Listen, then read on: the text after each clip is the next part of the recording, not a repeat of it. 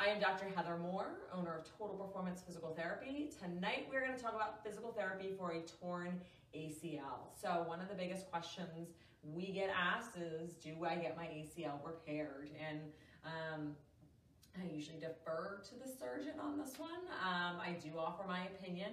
It is a big decision, there's no doubt about it. And it's not something I'm really ready to cover in this video.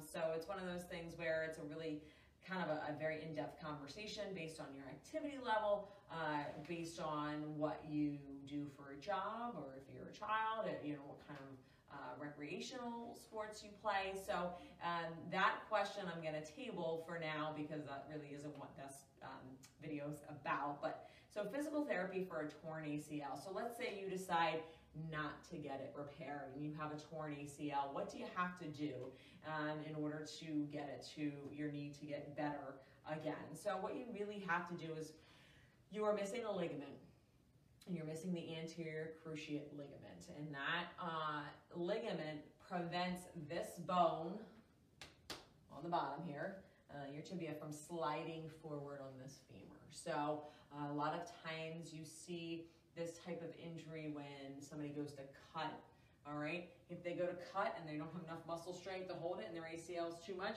the bone kind of keeps going forward and there's a pop. Of course, you won't actually see any of that happen. It happens all internally, but that's kind of what the ACL does. So what physical therapy does for a torn ACL is it's going to retrain the muscles and the ligaments surrounding the knee to act when the ACL can't fire. So if yours is torn, or even if it's partially torn, we do the same rehab, but you do have the benefit of actually having a little bit hanging on. But if it's a full tear, it's really important that you exercise the muscles around it. So first of all, what we want to do is we want to make sure that you have all of the correct muscles working correctly. There's no knots in them, there's no tightness.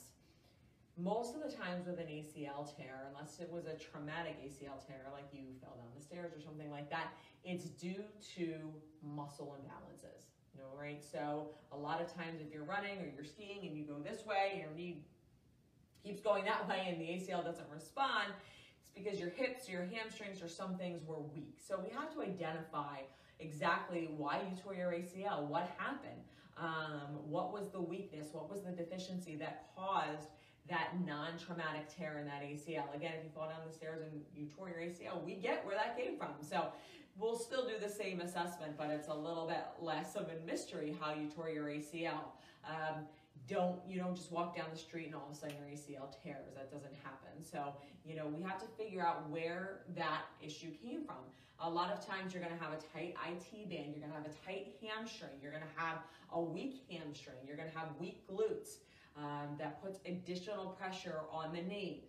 A lot of the other videos where I talk about the knee being the hub, the hip and the lower leg and the ankle, all those muscles come up and attach right at the knee. So it's it doesn't do a whole lot by itself, but it really connects kind of the hip and the knee. So we need to figure out exactly where that issue is. So when you're talking about PT for an ACL tear, one of the first things we're going to do is we're going to get our hands on you, all right? And you want to have somebody really work out the knots and figure out where those knots are, figure out where the tight spots are in that leg that caused that ACL to tear. And then you're going to figure out the weak spots. So most of the time it's going to be a glute issue. So you're going to have problems with your glute medius, some of your glute muscles, your hamstrings. So some of the exercises that we will often do is, first of all, a single leg stand. And why we do balance is we have to teach your knee how to work without having that ACL, without having one of those ligaments there. And most people don't have good balance to begin with. So it's really important, once you're minus a ligament, to be able to stand on one leg again. So if you do have a torn ACL and you're debating surgery or whatever, this is kind of one of the easiest things you can start doing at home, is just to single leg balance. Now you can make it a little bit more complicated by closing your eyes, standing on a pillow, things like that. One of my patients actually does it while she brushes her teeth, which is a really good way just to get it out of the way. but it's, find some time in your day just to stand on one leg and do it as often as you can. That's really going to help the muscles and the ligaments work synonymously and be able to make up for the fact that there is that ACL that's torn or that's deficient. Another exercise that we do in physical therapy for the ACL is just hip hikes. So you're just going to start, you're going to keep the leg that doesn't have an ACL straight, all right? And then again, it's a balancing activity, and all you're going to do is hike your hip up and down. Nice and easy, nice and slow, okay? It's not this, okay? You're not bending and straightening your knee. All you're going to do is go up and down, nice and slow, hopefully without wobbling as much as I am. Nice and easy. You want to do about 30 of those, then you can always switch to the other leg. But that's going to help that glute medius, which is actually going to help control your foot, which is then going to help control the pressure on your knee.